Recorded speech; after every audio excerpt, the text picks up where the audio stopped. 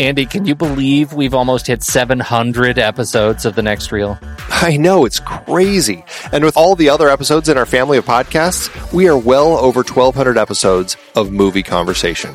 It's really pretty amazing that we've gotten to have these in-depth movie chats every week for over a decade now. And we couldn't have done it without our loyal community of film fans. Their support over the years has meant so much. For sure. That reminds me, we should give the merch store a shout out. Buying shirts from thenextreel.com/merch is a great way listeners can continue to support the show. Plus, they get to sport our great designs.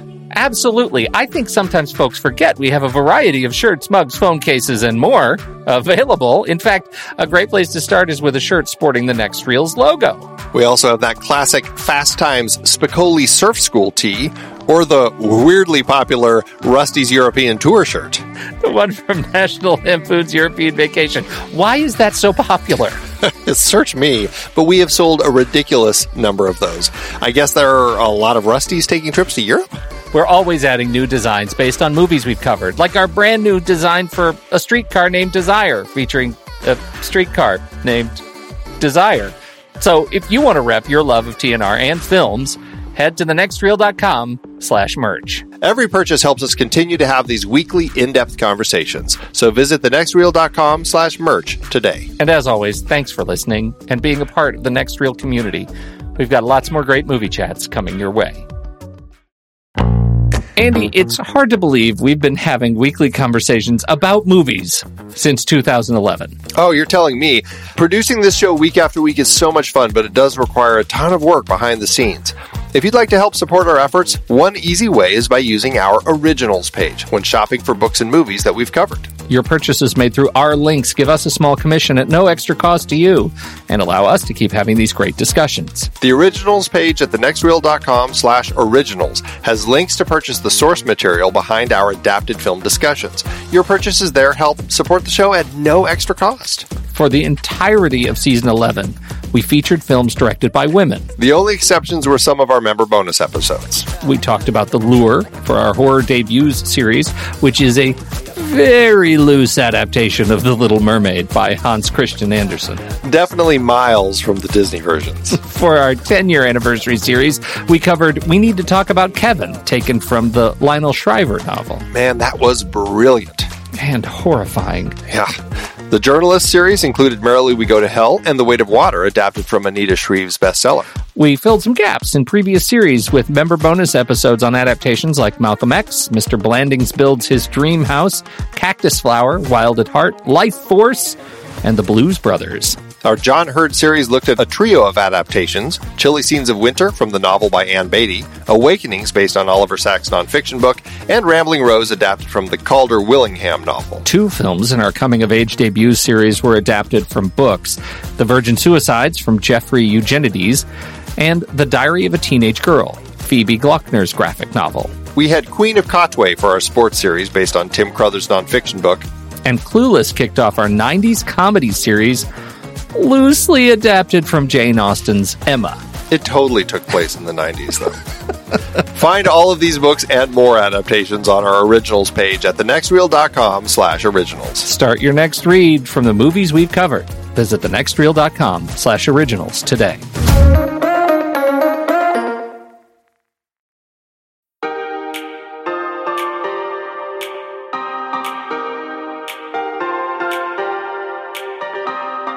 I'm Pete Wright.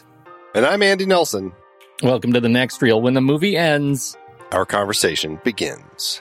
Clueless is over. It's a full-on Monet. It's like a painting. See, from far away, it's okay, but up close, it's a big old mess. What the hell is that? A dress. Says who? Calvin Klein. What are you doing? Yo, you're getting on the freeway! Get out of the street!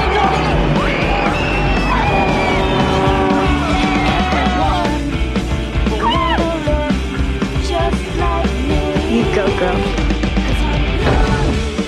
Are you okay? I'm fine.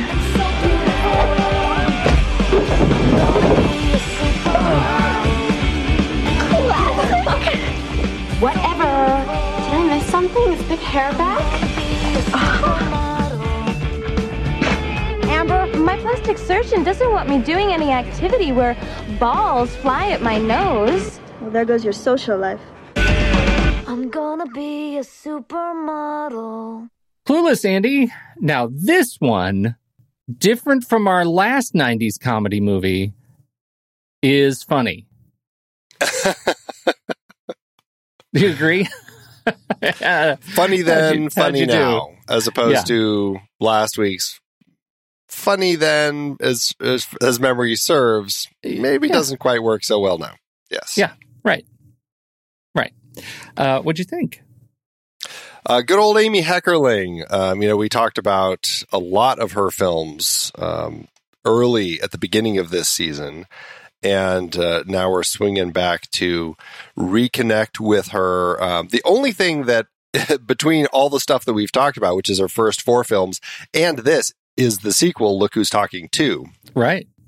So I think what I really enjoy about Heckerling is the way that she taps into young characters and just finds a way to identify with kind of the time. And while this is definitely not designed to be a film like Fast Times, which is more, I mean, it's definitely fun. It's definitely crazy and funny and everything, but also there are a lot more serious undertones in that particular film. This film isn't that. If anything, it's more kind of the high school romantic comedy sort of thing, especially with the connections to Emma. And so it definitely feels different than Fast Times, but there is still that sense of Amy Heckerling tapping into the kind of the essence of characters at this age, kind of like what John Hughes also was doing like in the 80s. So it's not my favorite film, but I really enjoy what she's doing here. Yeah, I think that's where you and I are approaching this film differently, particularly in the context of Fast Times. That Fast Times as representative of 80s high school and Clueless as representative of 90s high school, and the comedy therein, I'm sure it says something about me that I vastly prefer Clueless over Fast Times. Interesting. Okay. Yeah, and I don't understand, like, when I look at those two films together, like and I don't know if I don't know what it means that I am sort of a child of the 80s and more of a fan of this 90s version of it when I, was already sort of, I don't know, it came out in 95. I was in college. Right. But I mean, you were in grade school when Fast Times came out. So right. I mean, we're kind of in the middle between the two sets of high school we're the students. Sandwich generation. But I would say if there was a generation that, we were closer to, it was certainly this group of kids, as far as, I mean, because we're seeing high school and some college kids. And so I feel like this is tapping in a little closer to our age. Mm-hmm. Mm-hmm. Yeah, there you go. Clueless. All right. Well, let's jump right into this then. When the movie came out, it was rated PG-13 for sex-related dialogue and some teen use of alcohol and drugs.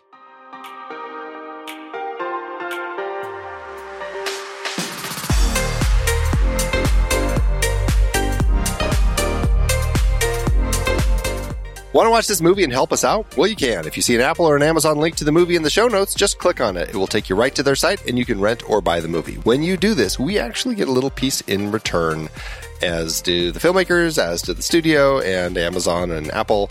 Everyone makes out good, and you get the movie. So, in a way, everybody wins. In a way, that is the way that everybody wins. What is the merch for this movie, Andy? What are we going to put up for this one?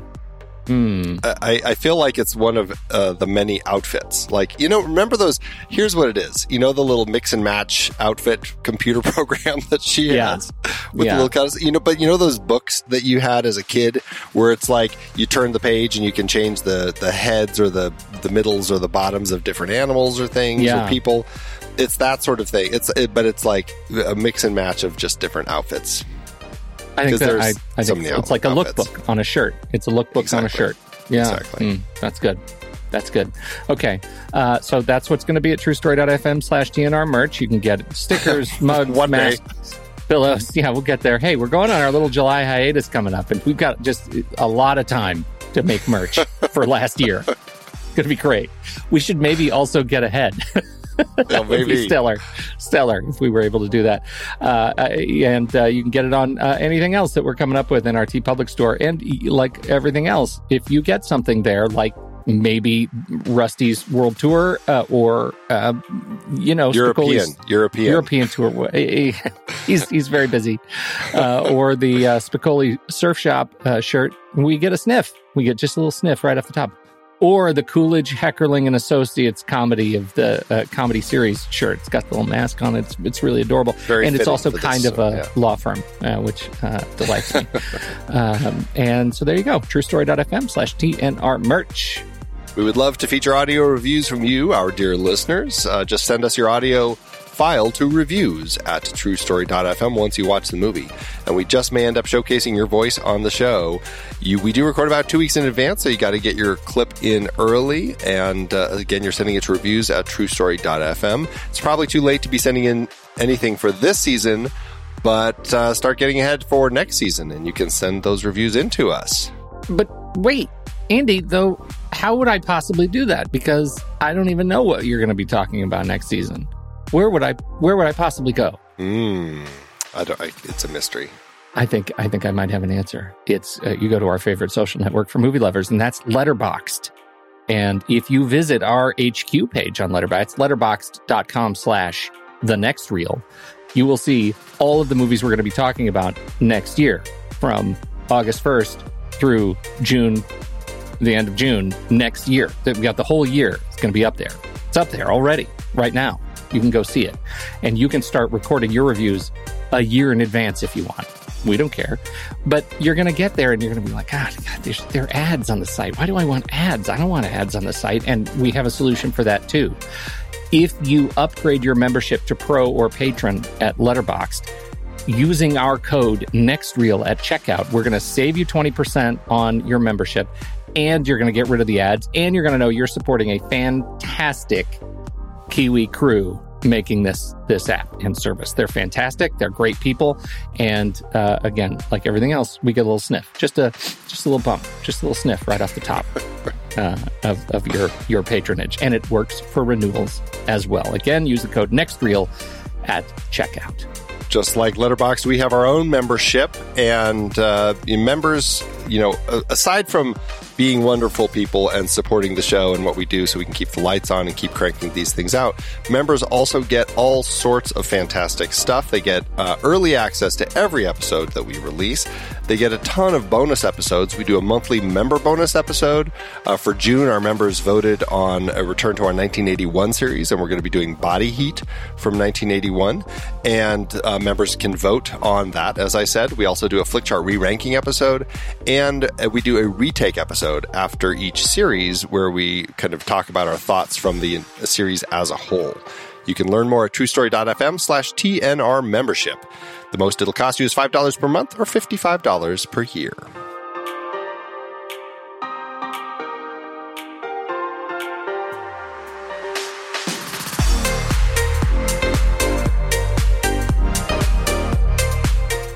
So Clueless is a great film, but I can't be the only one to notice that the Travis character is really just copied and pasted Spicoli from Fast Times at Ridgemont High. Even the actor playing him is this Sean Penn lookalike, and their stoned intonations like, totally identical, bro.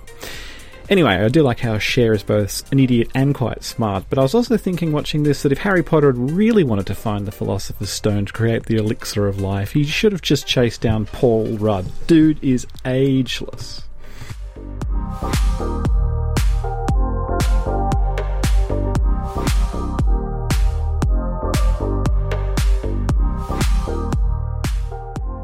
So, okay, Andy, here we are on Clueless. Amy Heckerling, written and directed, and starring Alicia Silverstone, Stacey Dash, Brittany Murphy, Paul Rudd, and little baby Paul, yeah. Little baby Paul, little baby Donald Faison, baby, and Breckin Meyer.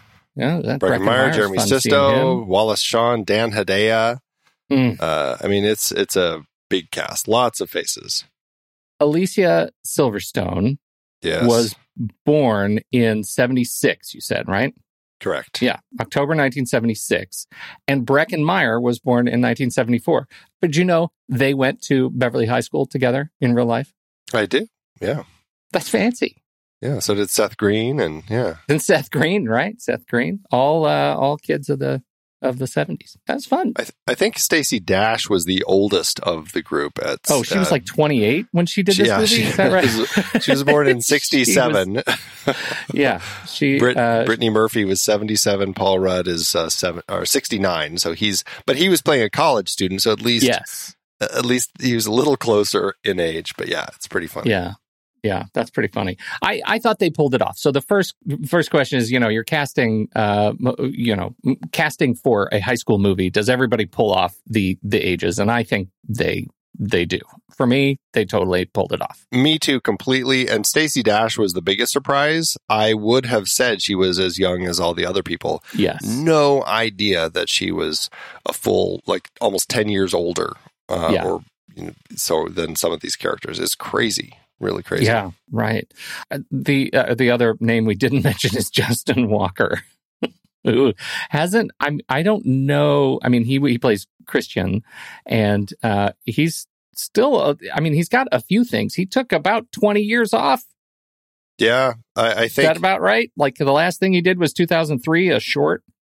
2005, he did something called Takeout. I'm not really sure. Oh, see, I'm seeing that as 2022 on IMDb.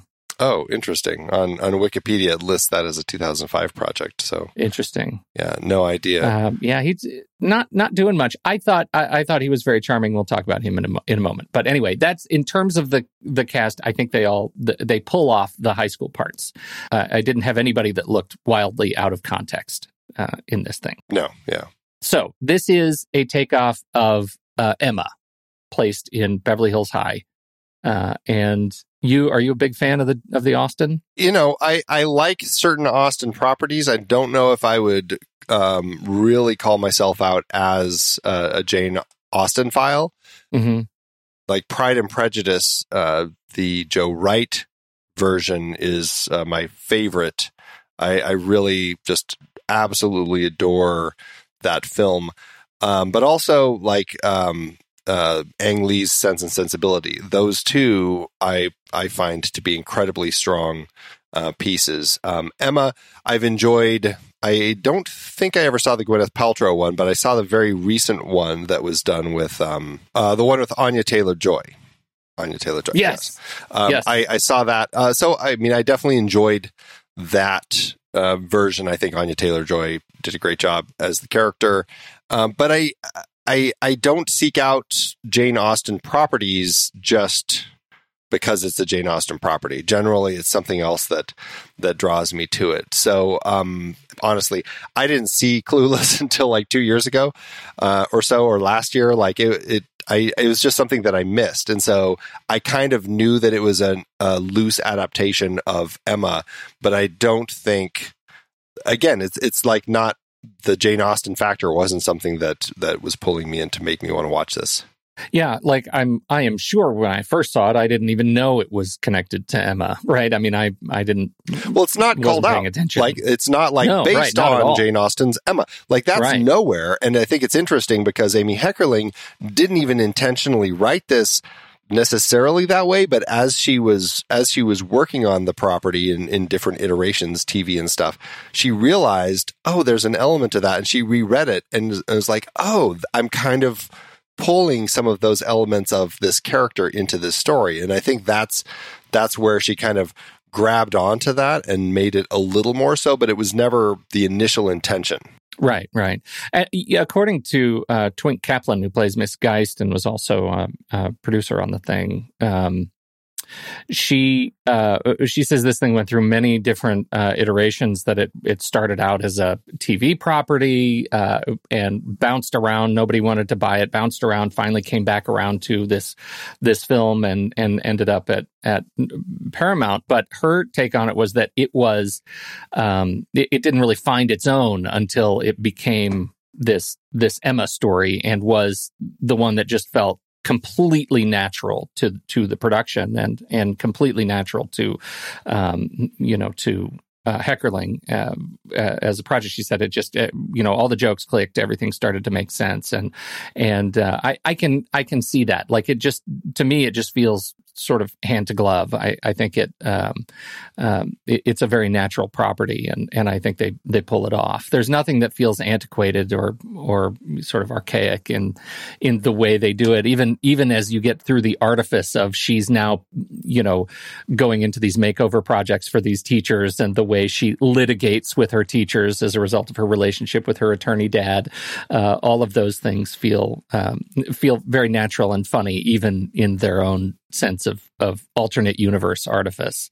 It just all works for me. I think that there's an element of, and one of the reasons that it works is because in that the concept of Emma is this woman who is, positive, and this perpetual matchmaker trying to fix people up, and while always struggling with her own love life. And I think that concept that Jane Austen came up with, it has that very kind of rom-com feel, and putting it into this high school character who's just, that's what Amy Heckerling was really drawn to, is writing a character that is just nothing but positivity, and always, is taking this positive outlook in things.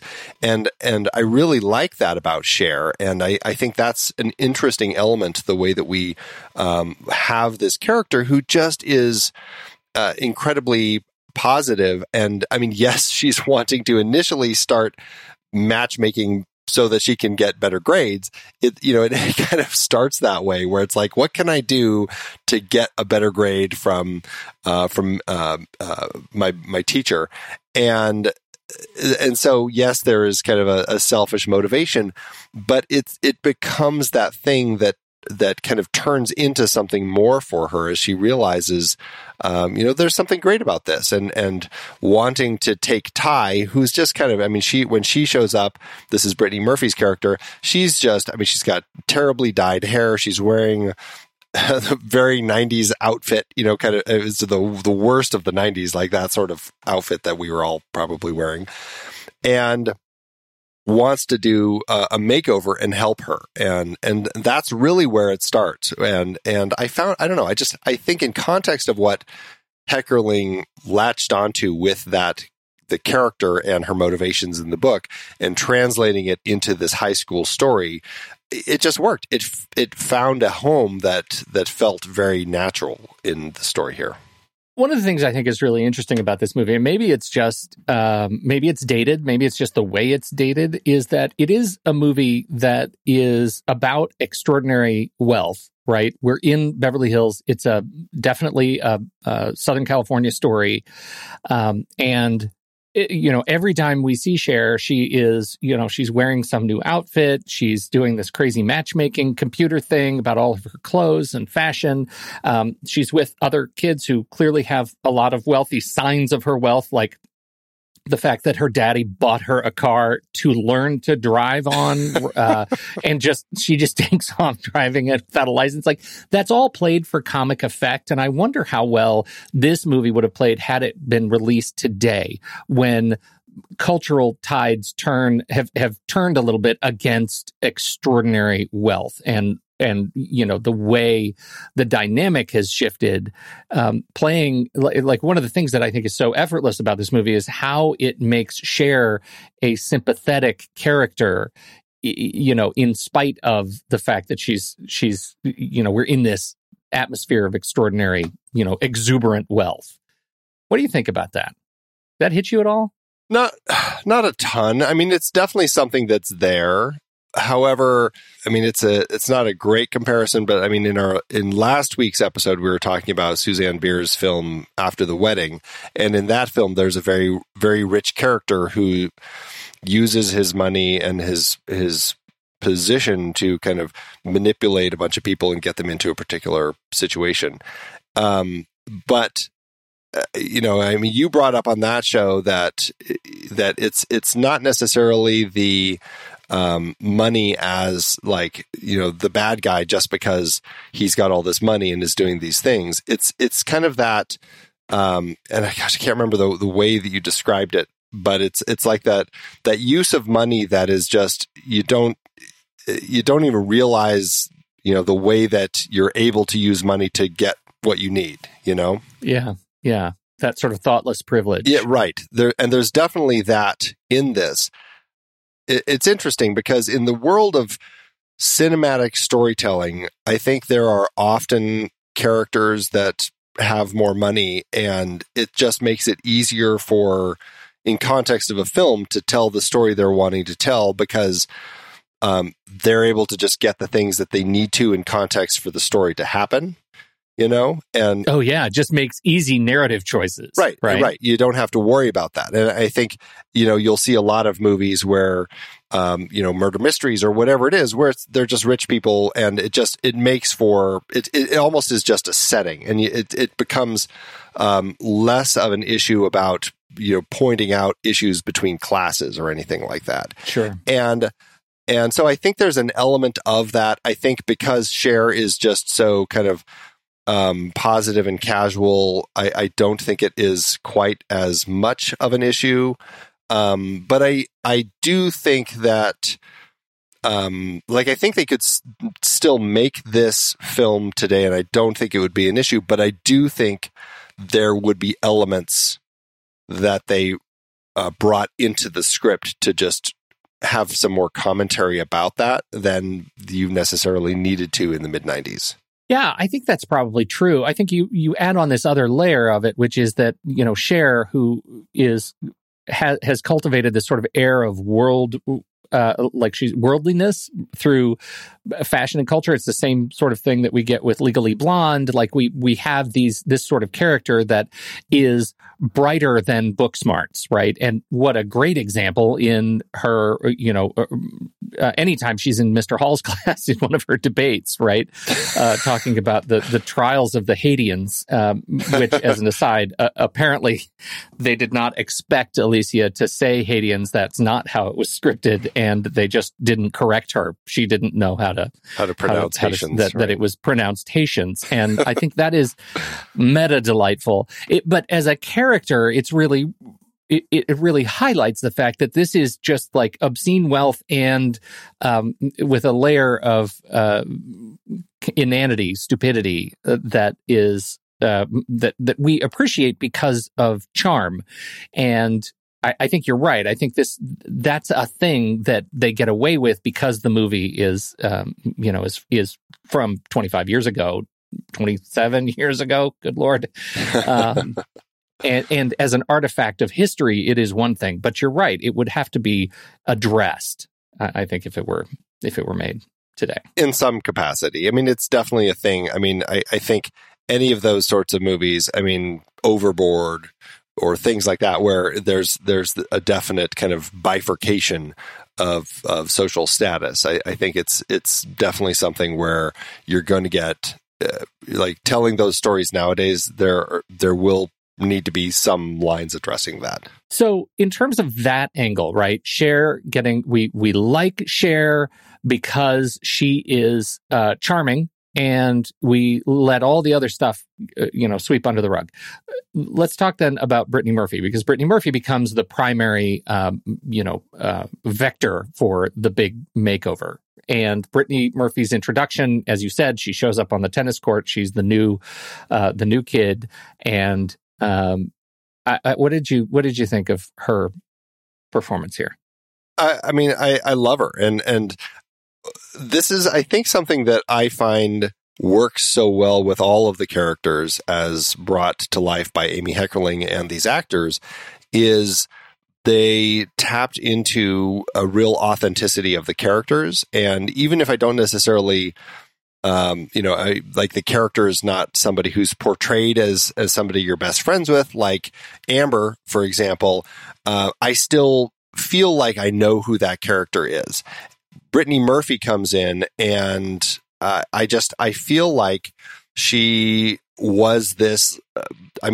She comes across as that kind of very positive girl who is new in town and doesn't know who to hang with, and the way that she ends up like connecting and everything with Cher and Dion, it just feels authentic, and I really enjoy that with her character, and that sense of joy that she gets in people, you know, wanting to take her under their wing and help her out, and so she was just, I mean, she's just so sweet and you know, happy with everything. I really enjoyed the way that her character plays, and the fact that there's a clear connection between her and Breckin Meyer's character, which, I mean, it's funny that, you know, that Cher kind of keeps pushing her away from him because he's one of the stoners, but that's really the connection that needs to happen. And I like how that becomes something for Cher to finally realize that there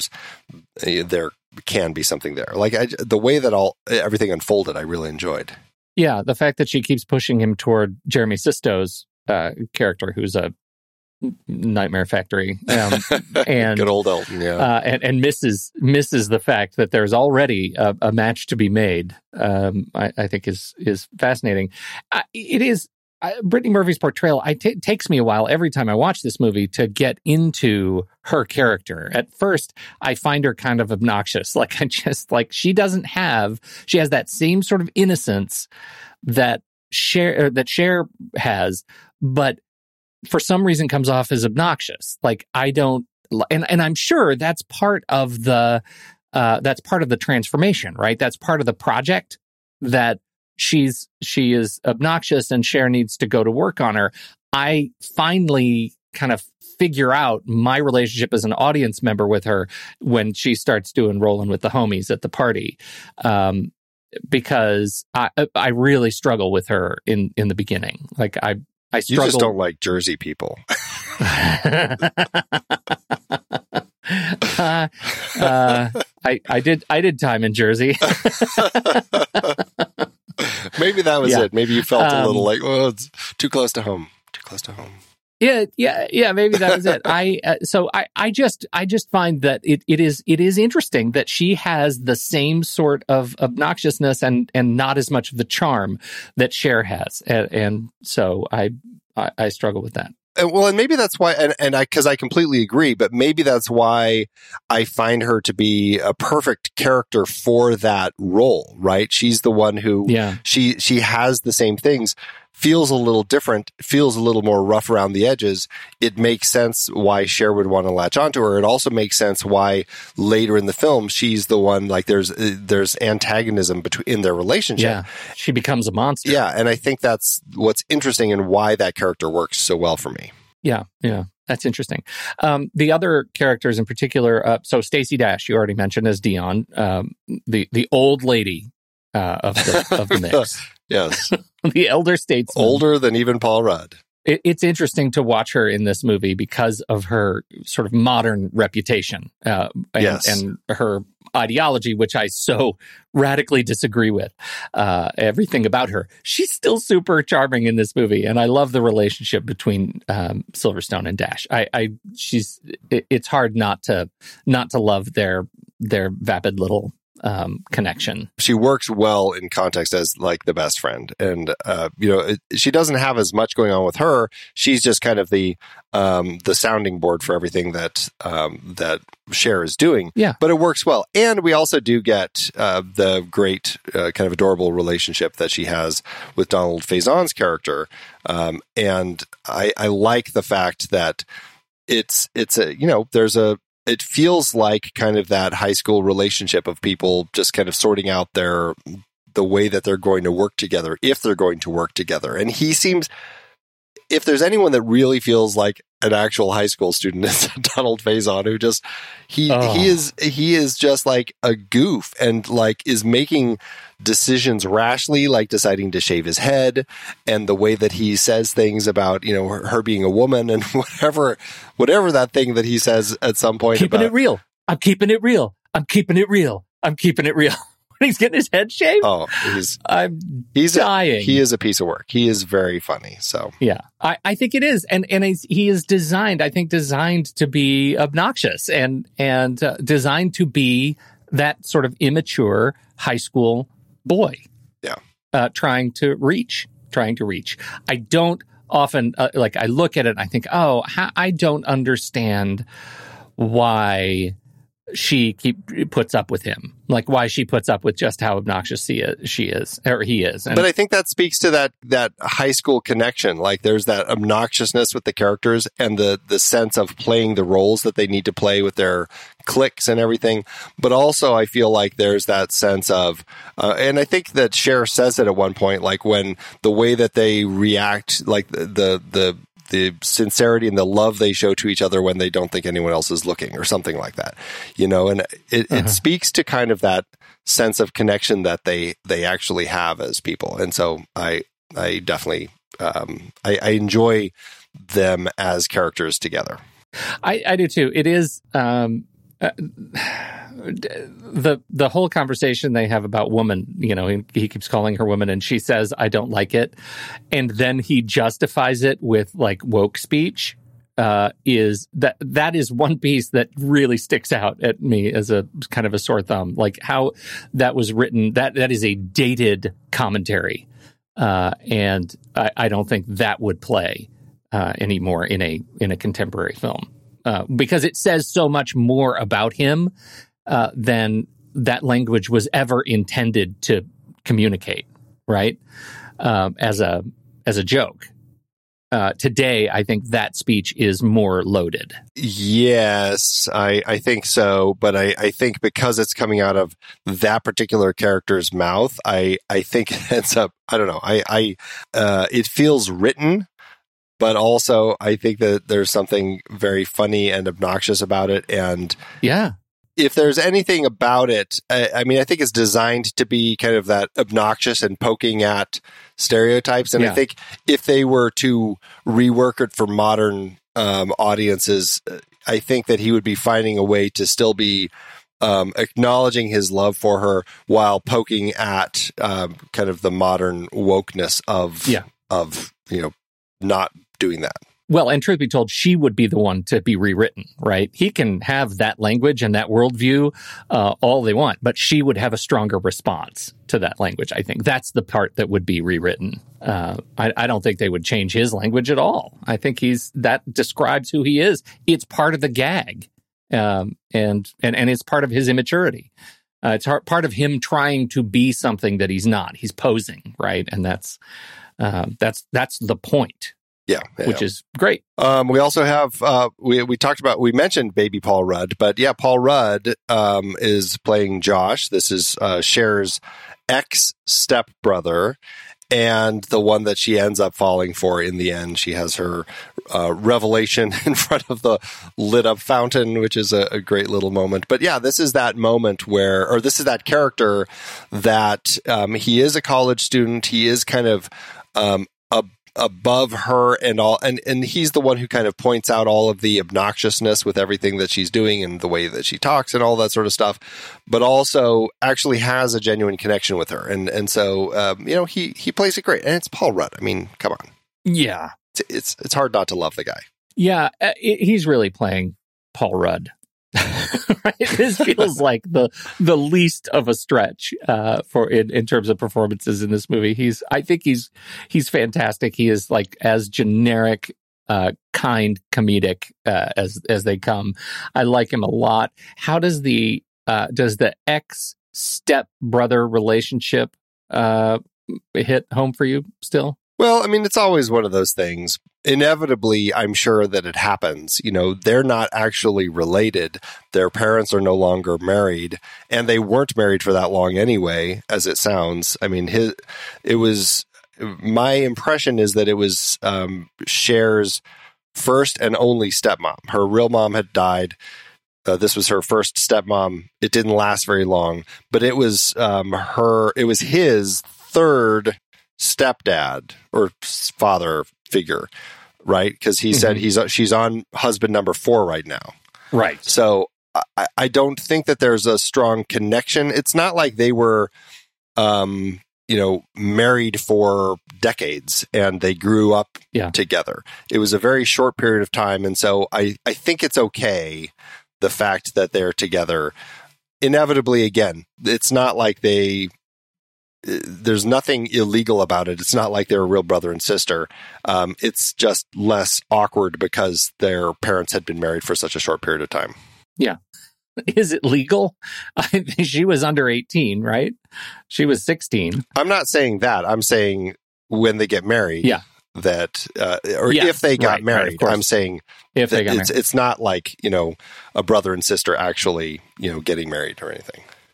That's what I mean by legalities. I told you. Did I tell you about my friends in the real life? You did. Friends I had? That's awful. They were dating, and then their parents got married, and then they were steps. Broke them up. Rough story. Yeah, I would be upset at my parents. That. But you know what? That's on the parents. They should have just gotten married anyway and said, it's on the parents. You did this to yourselves. We were here first. Weird name thing. Like, what would you even do? Yeah, we were here first. Think about the party stories so they funny. would be able to tell if they went ahead and did that. Yeah, they should have a double wedding. That would have been what they should have done. Is a double wedding. Man, that would have been great. Gross. So, but it's not. Like, why? They're not related. No, it's right.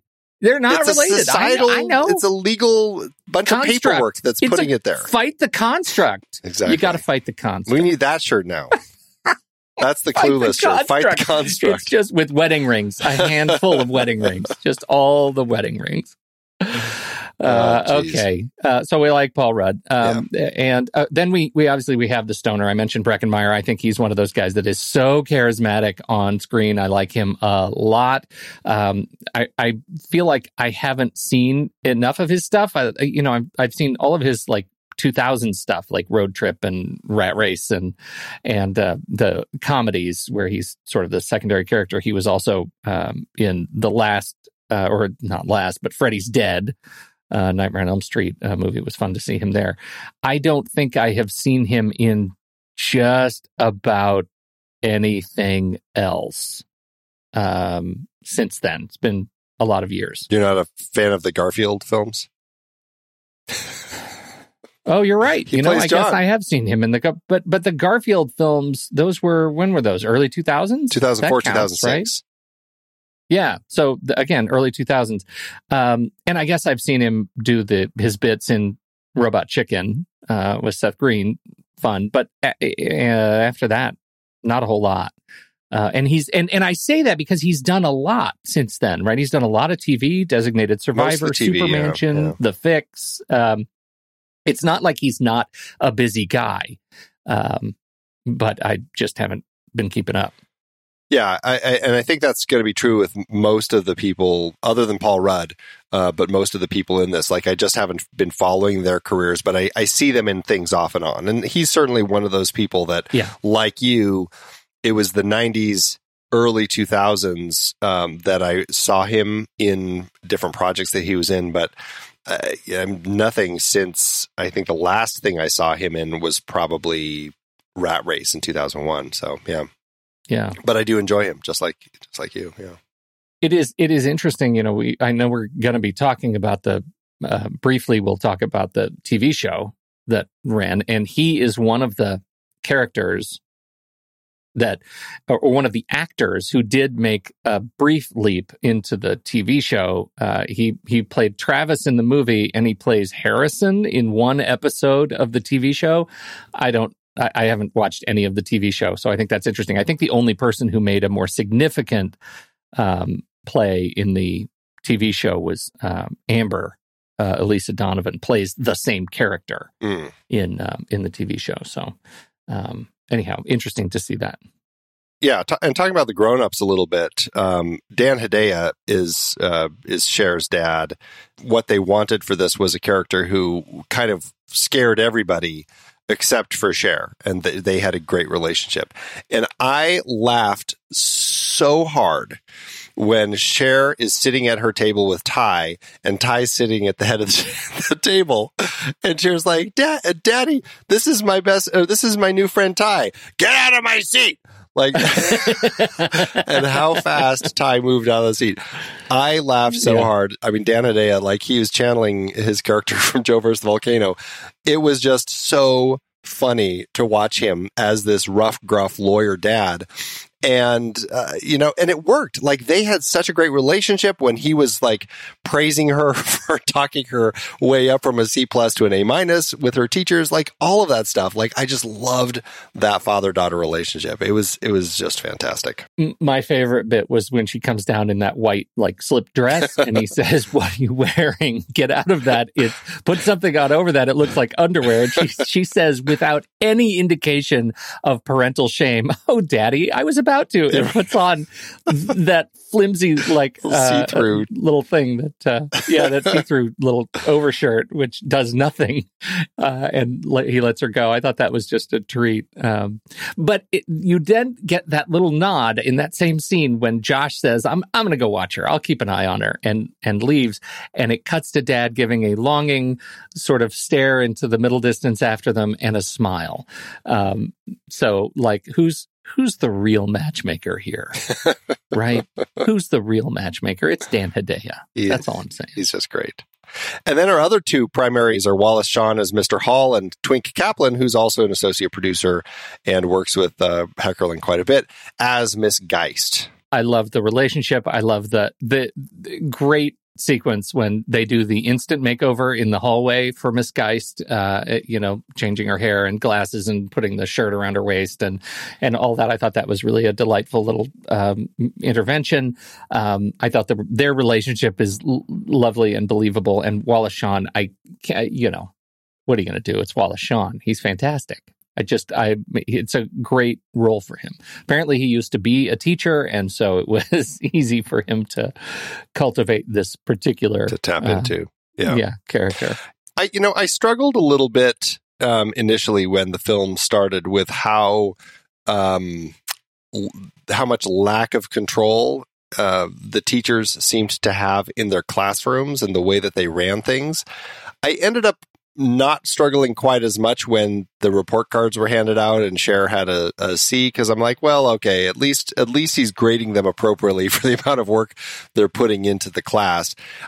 That to me, it did feel, I was torn. I'm like, where does this land as far as like the teachers that we've seen in Heckerling's films, like going back to Spicoli and his arguments with his teacher in Fast Times with the teachers here. I mean, it's definitely the more romantic comedy types of teachers that we're having here. Obviously, we're designed to like these two because we're setting them up to fall in love with each other and of course, have the big wedding at the end.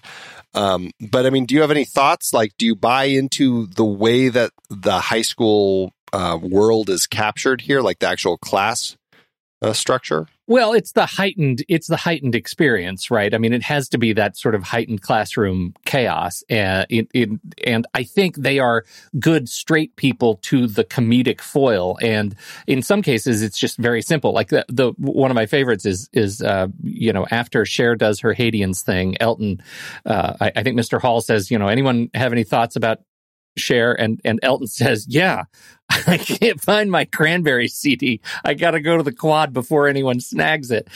Those kinds of things I think are really funny because at that moment, the Cranberry CD is the most serious thing in the world. I thought that was super relatable. Like I thought that was funny. I could feel that.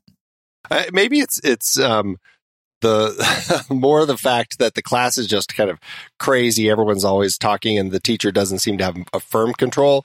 And it particularly comes to a head when Travis gets up to do his little acceptance speech for, which, brilliant. I mean, it is very funny. But again, it's one of those things where I'm like, this is a teacher who has zero control of running his actual class. It's, again, you're right. It's heightened. It's designed for the experience in the context of the film. It's a comic strip version of a classroom. Yes, and his speech is great, especially because of the way Shawn just looks at him and lets him have it. Like he just lets him have it. And I think that ends up being a good teacher moment because the kid ends up getting a little bit of praise from his peers, some comic praise. He's a class clown. He's not being that disruptive, all things considered, and I think it's charming. I think it's charming. Yeah, it's charming because the way Breckenmeyer plays the character, it still irritates me. What are you going to do? That's me. Yeah. Well, in teacher mode. you're the stern teacher. Yeah. Right. exactly. That's not good. Yeah. All right. Yep. Justin Walker. We're going to go back to Justin Walker playing Christian because this was one of the elements that I think was also super charming. He is introduced in the classroom, and he is super stylish. We meet him as the one who is the male version of Cher, right? His clothes are fantastic, perfect pressed. He rocks the black t-shirt and slacks look. He is, he is the high school James Dean. Designed as a throwback to the Rat Pack, really, yeah. Exactly. And he's got the hat, he's got everything, and I think he is just super smooth. And his whole angle is that he's gay, and that's the comedy because Cher doesn't see it. And the person who calls it out is Murray, Don Faison. And that is, I think, I found that comedic and charming and sweet ultimately because they end up becoming friends. Yeah, although I wish that it didn't feel like they needed to just completely drop the friendship.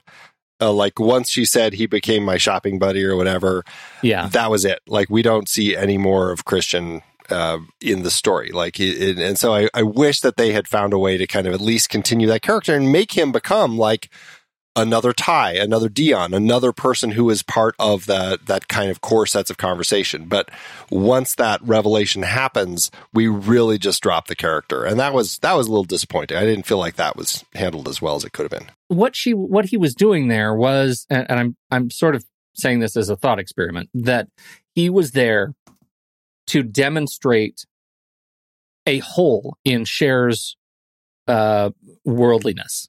That she was so on top of everything else, style and culture, and couldn't see around this particular corner, right? And once that was done, narratively, they were done with her. Done with him. I mean, done with him. I agree that it would have been nice to have him become, one of the gang, besides a few of the shots that we get with them shopping together, more montagey than substantive. I don't know that I have a problem with the way it was handled. It felt like another chapter, just like after Mr. Hall and Miss Geist get together, we're sort of done with them too. Like they don't become anything. We get a whole more. Wedding at the end. Yeah, we get the wedding at the end, but in terms of the overall story, we don't have a whole lot of them. It's like the first chapter is them getting together. The second chapter is introduction of Ty, substantively of Ty, and then we have Christian, and then we go back to the wedding. Yeah, I mean, I just think that there could have been a little more, but it's fine. It's 90s kind of the way that the story is structured. And I mean, yeah, just like Emma, I mean, I guess he would be the Frank Churchill character who secretly was already engaged and she finds out. And so we needed to have that sort of character to kind of break Emma's heart before she finds the Mr. Knightley person that she ends up with. So. Oh man, look at you dropping like real Emma legit character names. I haven't read that book since college. I would not remember any. Well, Wikipedia gives you comparisons of which character is which. So without it, all right. I wouldn't sound nearly as insightful. Again, it is one of those things, and I do think that it plays well though, and I think that they cast Christian really well. Like I find when I watch him on screen, the way that Justin Walker plays him, he just like I knew guys like that who were so ridiculously stylized that every woman wanted him. And I mean, there were guys in my high school and college years who were that way and were completely heterosexual. There were also ones like that who were also homosexual. And so he plays it so well where you can't really tell. And I think that is something that works really well in the movie's favor, that we would buy that Cher and he could end up together. Did you, so you didn't get at any point that he was gay when he walked in? Like he wasn't too stylish to be heterosexual in that tropey way for you? And I say that complimenting the film, because I do think he was just stylish. And had I not seen the movie, I think I wouldn't have assumed he was gay. Well, remember, I came into this film not having seen it until like a year or two ago, and I already knew all of this. And so like these were things that had been told, like she falls in love with someone who's actually gay, and like so I knew the story. Nothing was a surprise to me. So so it's hard for me to answer that since I kind of already knew the situation. Okay. All right. Fine. Whatever. Fine. Have we talked enough about Alicia Silverstone herself? I don't know if we've talked about her a ton, but what I love about the way that she plays this character is, and she actually acknowledged, like when she read the script, she's like, I felt like I was judging this girl for being so materialistic and, you know, connected to like these surface things. But as she got into the character, she realized there was a lot more, and she realized she needed to play it very straight and just stay positive with all of these different things.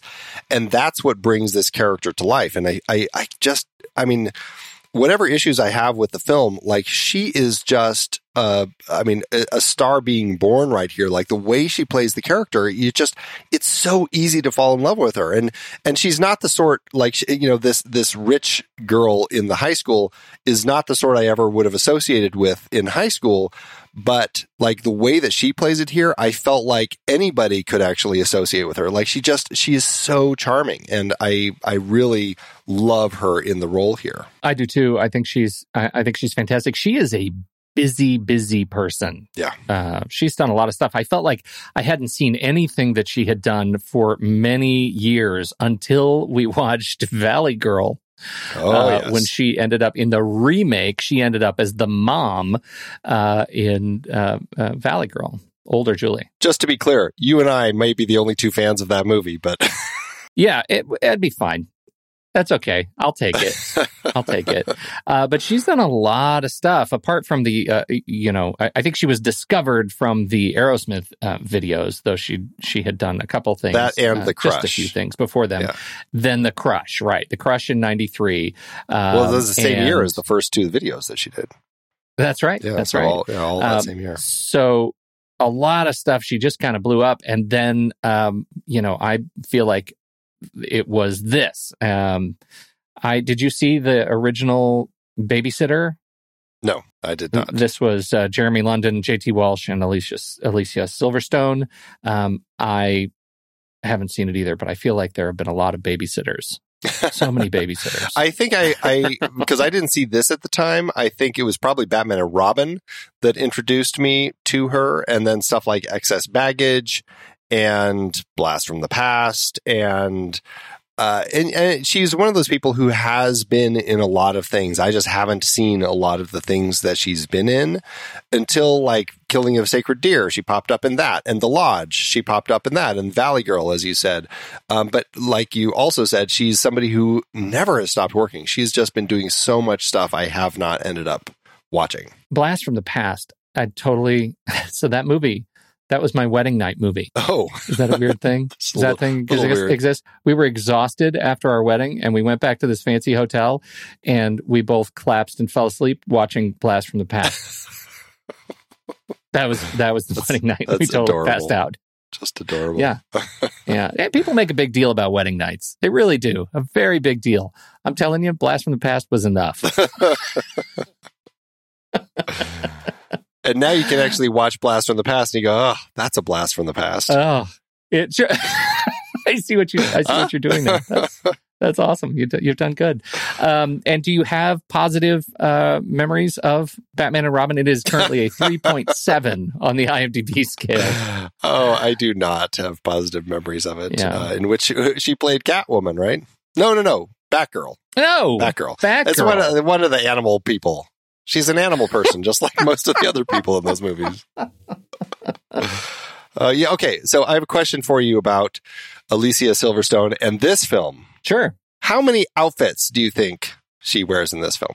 Is this a quiz? Do you have an answer? It's a quiz. 8. You think she only wears 8 outfits in this film? 17. 24. 56. 56 costume changes in this film. What? 56. What? Holy cow. Wow. I was shocked when I read that. But then I also wasn't, because I'm like, she's always in a new outfit.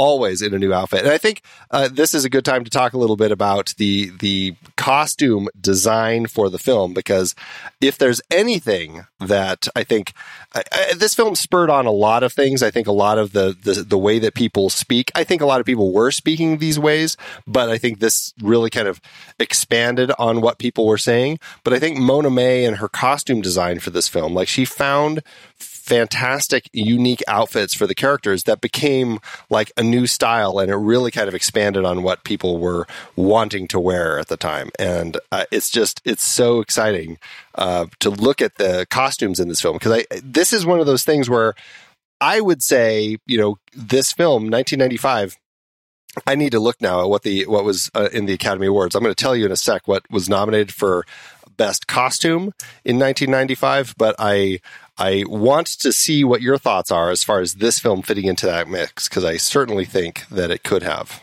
Let's not forget, I was the guy who just said 8. So I might not be a great vessel for this particular discussion. These are the films. Restoration, which is a film I know I have heard of. It was the Robert Downey Jr. British period piece. I cannot remember much about it. But Restoration, 12 Monkeys, Best Costume Design, Braveheart, Richard III. This is that fantastic, like, World War II era with Ian McKellen as Richard III. Ian McKellen. And Sense and Sensibility. Those are the 5 films nominated for Best Costume Design. I absolutely think this film should have been in the mix. I think the costume design in this film... What would you have gotten rid of? I would say Restoration, just because I haven't seen that one. Restoration, Braveheart, Sense and Sensibility, Richard III are all period pieces. They're just recreating period outfits for the films. 12 Monkeys, that's the one that's probably the most unique as far as like coming up with stuff for kind of the future and kind of this, the different periods that he's in. Right. I love period pieces often get Best Costume Design because you're creating these past period pieces. And I think that that's fantastic, but I think that there isn't a lot of recognition for putting like as much thought into the costumes in a film like this. When you have Stacey Dash coming on that first outfit with like a Dr. Seuss hat, it's like there's something incredibly powerful and creative when you're doing stuff like that. So I would be fine dropping any of the period pieces and just saying, put this in instead. It is as equally important and relevant to have a film like that in the mix. But my question is, would you have known that? Would you have had the awareness to make those comments 27 years ago?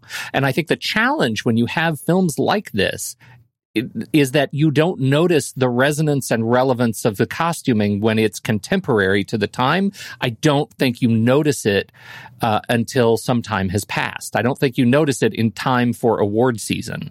Like this movie that we can say after a while defined a style, but did we know that at the time? This is just a hunch. Well, but it doesn't have to be defining a style to be doing something unique with the costumes. And I think when people would watch the movie, just the fact that these high school students are wearing such unique outfits, I think that's enough to make it stand out and say, you know what, we should think about like giving this a nomination. They're doing something unique and creative with with what these students are wearing. Well, I'm certainly not saying I disagree. I think you're right. And particularly Stacey Dash, like the way they used her character to define the excess in costuming, I think is fantastic. And Cher is kind of right in the middle. Like she's just super fashionable and she just dresses smart. And, when she talks to the guy mugging her, she's just like, but this is whatever the Araya or whatever the designer is. I can't lie on the ground in this.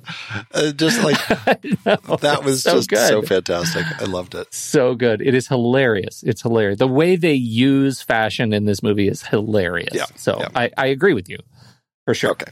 All right. As long as you agree. All right. Isn't that hard what we shoot for every week? Is that I agree with you. Okay. All right. Anything else about Heckerling as far as the writing, the dialogue?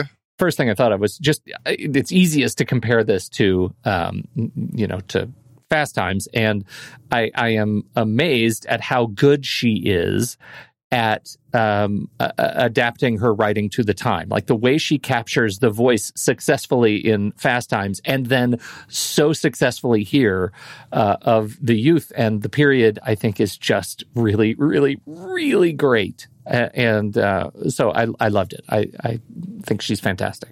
I just love her as a director, and she's one of those people I feel like doesn't have as many opportunities as she should as a writer-director, you know? Mm-hmm. She hasn't directed a film since 2012 when she did Vamps. She has been doing a lot of TV, so at least she's been keeping busy there. But I just feel like for somebody who can tap into these voices and stuff, I just wish that they're we've been talking about this a lot over the course of this season with these directors, just because they're women.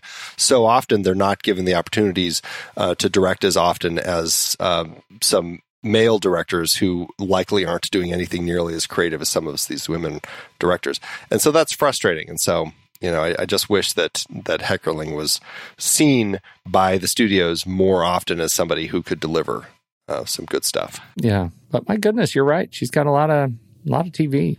Did you watch Royalties at all? I know that was something she did more recently. Yeah, that's pretty recent, and I didn't. I know we talked about that, and that was a show that felt so right up her alley because it was, it's all about music, and it was music, and it was a hot actor with Darren Criss, actor and performer, off of Glee and his own music career, talented guy. And so I've heard it was really great, but I don't know if you recall what platform Royalty debuted on. Is this a test? It was, I just remember it being a more obscure something. I want to say something like Epics or... Nope. No, but Andy, it's obscure, and we right? Talked about it is, well, not to us in particular. Oh, no. It is a platform that had a whole corner. It's a Quibi corner. Oh, that's my God. the thing. No it debuted wonder. only on Quibi, which means now you can only see it, I think, on Roku, because Roku bought all the assets from Quibi. God, so damn Quibi. Yeah, I know. And so it really, it's so you talk about, she's done a lot of TV. Well, she's done some small screen. let's say well, that. She did Red Oaks they're also. All quick bites. Red Oaks was another Quick one bites. that she had worked on a bit, right? Yeah, right. So, 6 episodes of Red Oaks. Yeah. Was it Red Oaks another Quibi? No, that was an Amazon, wasn't it? I don't know. I didn't see it. I didn't either. I just remember hearing about it. I'm looking. It is Amazon. Well, that's better. And that was it was another period thing, and so it seemed like something that she probably would tap into. So yeah, right. So, but at least, but that's Amy, a director that we certainly like. Maybe at some point we'll throw in Look Who's Talking To as a member bonus option. Or we could just let it be there. Or we could let it live on in its own. Yeah, we could let it sit. That'd be okay, I remember too. liking the second one. I never went beyond to the third one. So yeah. Okay. All right. Bill Pope is the man behind the camera. What an interesting choice. Great choice to direct. And yeah, like you said, very interesting because this is absolutely not the sort of project that you would expect the guy who does like the Matrix films or the Spider-Man films to jump in and do. It just seems so different. And who'd worked with Sam Raimi in like Darkman and Army of Darkness. And so to have him end up doing this, it just seems so out of left field. But what I loved about the conversations, listening to him talk about it, he said, he's like, what do you want it to look like? And she's like, I want it to just look happy. And happy. So they went through, he found tons of images from this type of story that he felt could be happy. And they looked through all the images and he's like, Heckerling knew exactly what she meant by happy. She showed me all these different things. And that's what we crafted. And it's not, the sort of look that you get with The Matrix, but it's not supposed to be. And if anything, between him and the production design team, like the colors in this just pop. It just feels vibrant and alive. So I think that they found an absolutely beautiful way to put this together. And that's Stephen Jordan as the production designer. So in 1992, Bill Pope was cinematographer behind Army of Darkness, as you said, with Sam Raimi. He then did Fire in the Sky with D.B. Sweeney and Robert Patrick. That's a big Arizona story. Big Arizona story.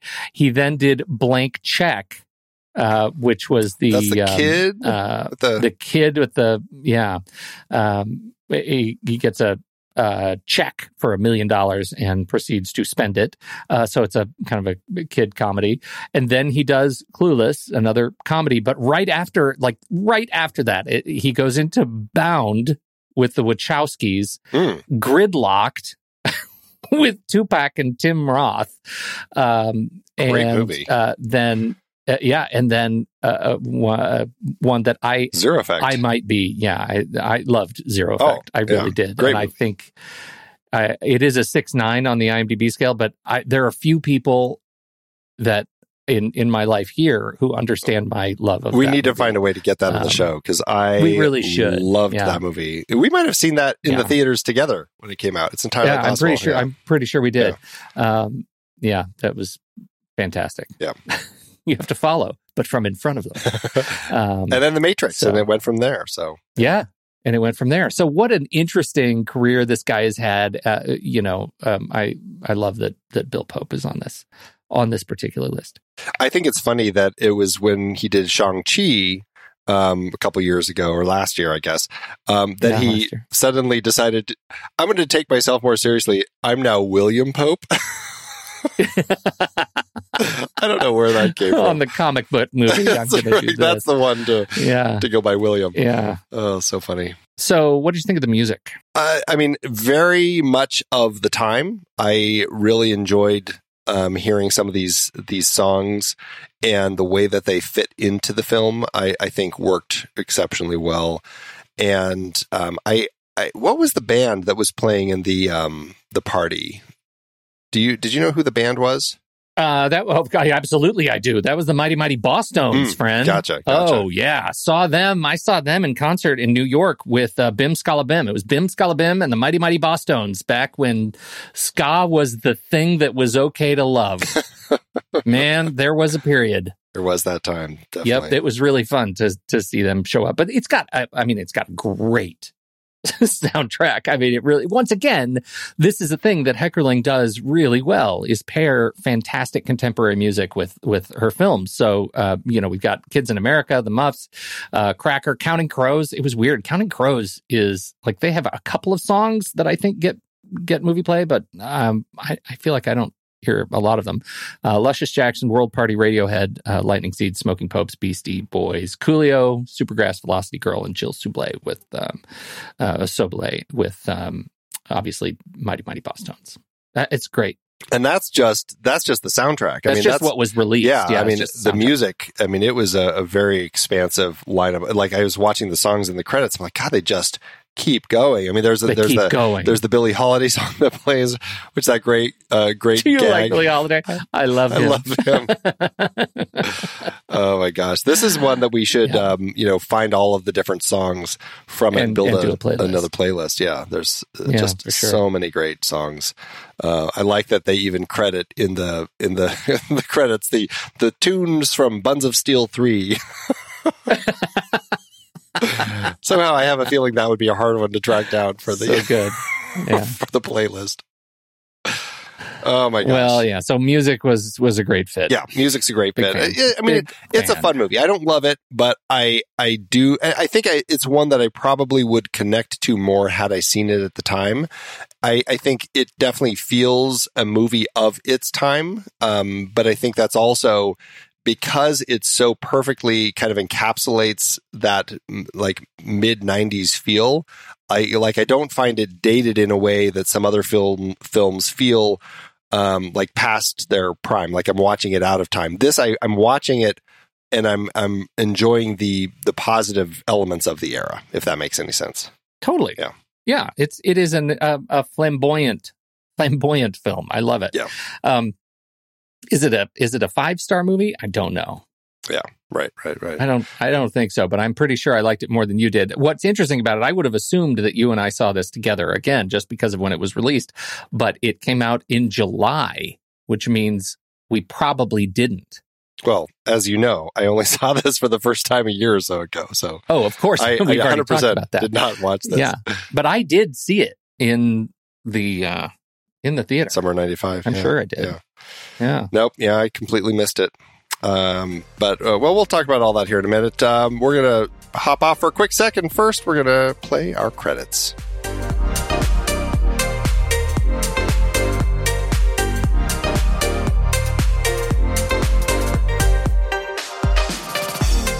The Next Reel is a production of True Story FM, engineering by Andy Nelson, music by Buzo, Oriel Novella, and Eli Kaplan. Andy usually finds all the stats for the awards and numbers at the-numbers.com, boxofficemojo.com, imdb.com, and wikipedia.org. Find the show at truestory.fm, and if your podcast app allows ratings and reviews, please consider doing that for our show.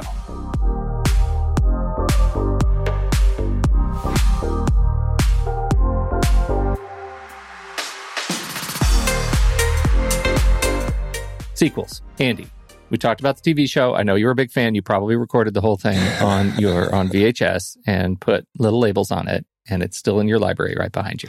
It definitely had the spin-off TV show that I think ran for, was it 3 seasons? 3 years? 3 seasons? Yeah, it was on it was ABC at first, and then it ended up on UPN when that was a thing. Oh, remember that. The UPN? Wow, UPN. So, yeah, but I mean, Heckerling was involved in this. This was something, and she thought it was very funny because she started this as a TV show. It didn't work. She ended up turning it into a movie, and then they ended up making it into a TV show. So she thought there's a little bit of humor with that. Mm-hmm. But there was the TV show. There were a whole bunch of paperbacks aimed at kind of like the teen girl market that came out with this. There was a comic book series, and then there was a musical, the stage musical that came out in 2018.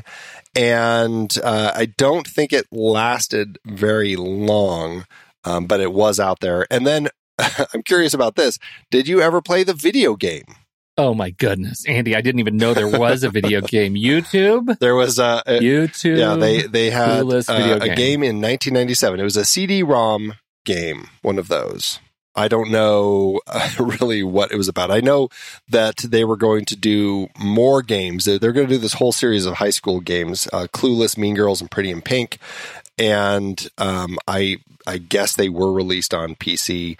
And I don't know. I am very curious about how these games were received. But I mean, it definitely was something, a film, a story that definitely garnered a following in all sorts of ways. And so I think that speaks to it quite a bit.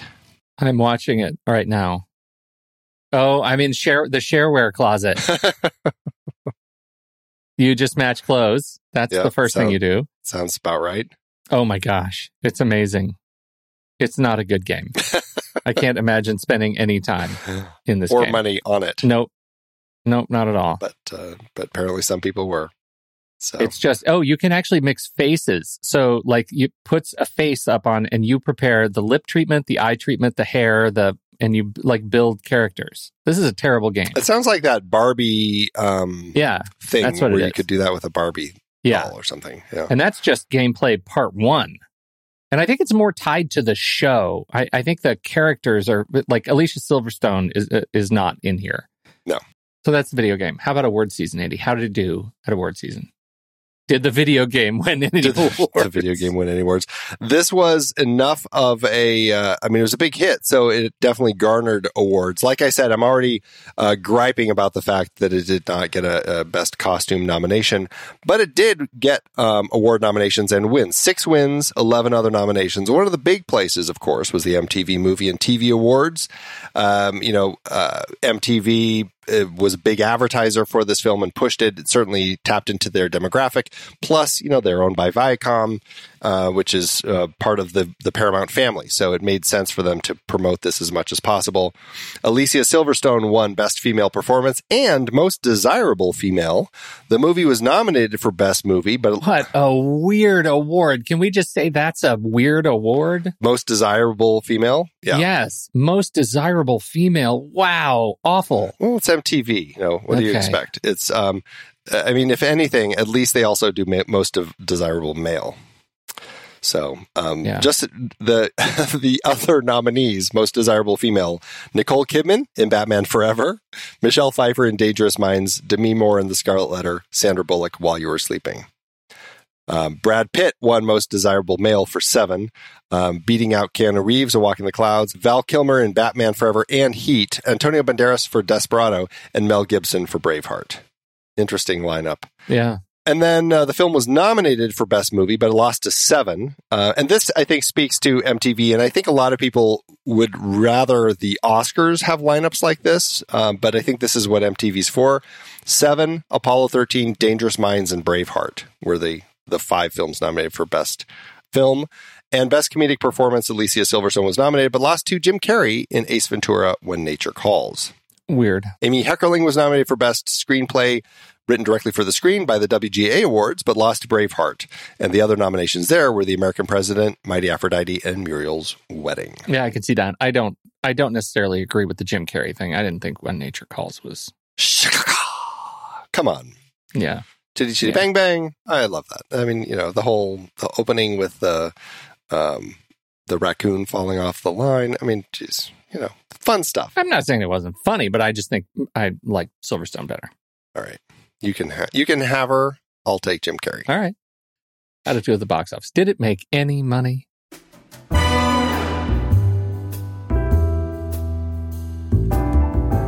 Well, Heckerling had a nice budget of $12 million for her film, which may seem low in Beverly Hills dollars, but is about $20 million in today's dollars. The movie opened July 21st, 1995, opposite Free Willy 2, The Adventure Home, as well as the limited releases of Kids and An Awfully Big Adventure. The movie handily took the #1 spot, bumping Apollo 13, which had been holding that spot for 3 weeks. Both films, however, got bumped the following week by Waterworld and The Net, but this still managed to do well for itself, earning $56.6 million domestically and $1.4 million internationally for a total gross of $97.4 million in today's dollars. That lands the film with an adjusted profit per finished minute of almost $800,000. Strong work, Heckerling. Nice. Yeah, not too shabby. Waterworld. Hey, I know. Open big. I was there opening weekend. Oh, I'm sure you were. Yeah. Old 2x4. What are you going to do? Seeing if wood floats. That's what they're doing with that movie. That should have been the tagline on the poster. Does wood float? Waterworld. Oh, you're the worst. All right. Well, I'm glad we talked about it. I'm glad it was on this list. It sure as hell is funnier than Buffy. It definitely is. Definitely is. And it's better than Buffy. Definitely is better than Buffy. So we will talk a little bit more about all that. But first, here's the trailer for next week's movie, Stacy Title's The Last Supper. A storm is brewing, my friends. Someone has to stop it. Every Sunday for about a year now, we've been inviting a guest over for dinner and discussion. Zach, this is Mark. Oh, hey, Mark, this is Zach. We're a bunch of damn liberals. What are you, a Nazi? Or is that too far to the left? Hitler had the right idea. Excuse me?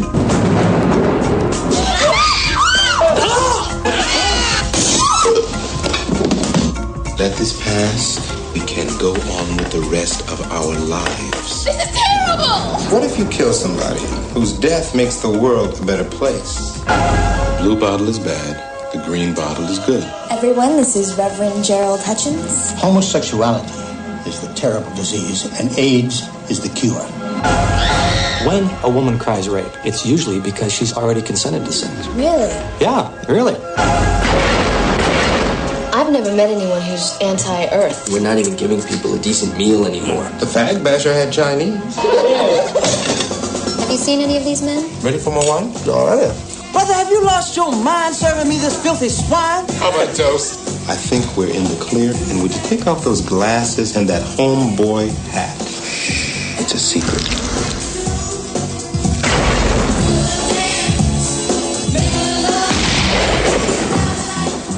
fellas wouldn't know a guy can get a decent meal around here, would you? Yes. File this under amazing stories, my friends. All right, Andy, what are you going to do with your review? Over on Letterboxd, I am giving it 3 stars and a heart. It's an easy film to enjoy. I don't love it, but it's charming, and I think that's a fair place for it to sit. I think it's too low. I think that's problematic, and I think it should be 4 stars and a heart. I'm not quite at a 5-star, but I do adore this movie. I think it's wonderful, and I think it deserves more star weight than you are giving it. I see. So there you go. I'm making it bigger. Making it by 1 bigger. That will put it at a 3.5 with a heart over in our Letterboxd account. And, that's where it's going to sit. So what did you think about Clueless? We want to know. Hop into the Show Talk channel in our Discord community, where we're going to be talking about the movie this week. When the movie ends, our conversation begins.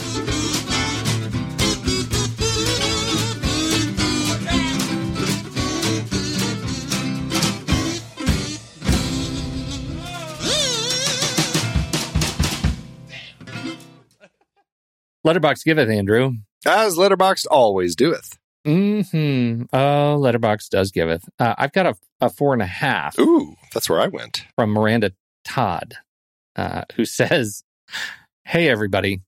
Today, my brother complained about this film the whole time we were watching it, so I'm starting a Kickstarter to put him down. The benefits of killing him would be he would insult this masterpiece way less."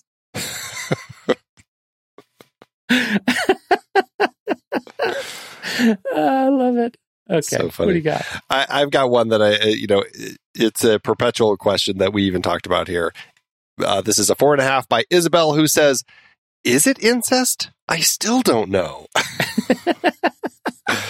And, lots of comments on that. Some people being very serious about it. Some people being very silly about it.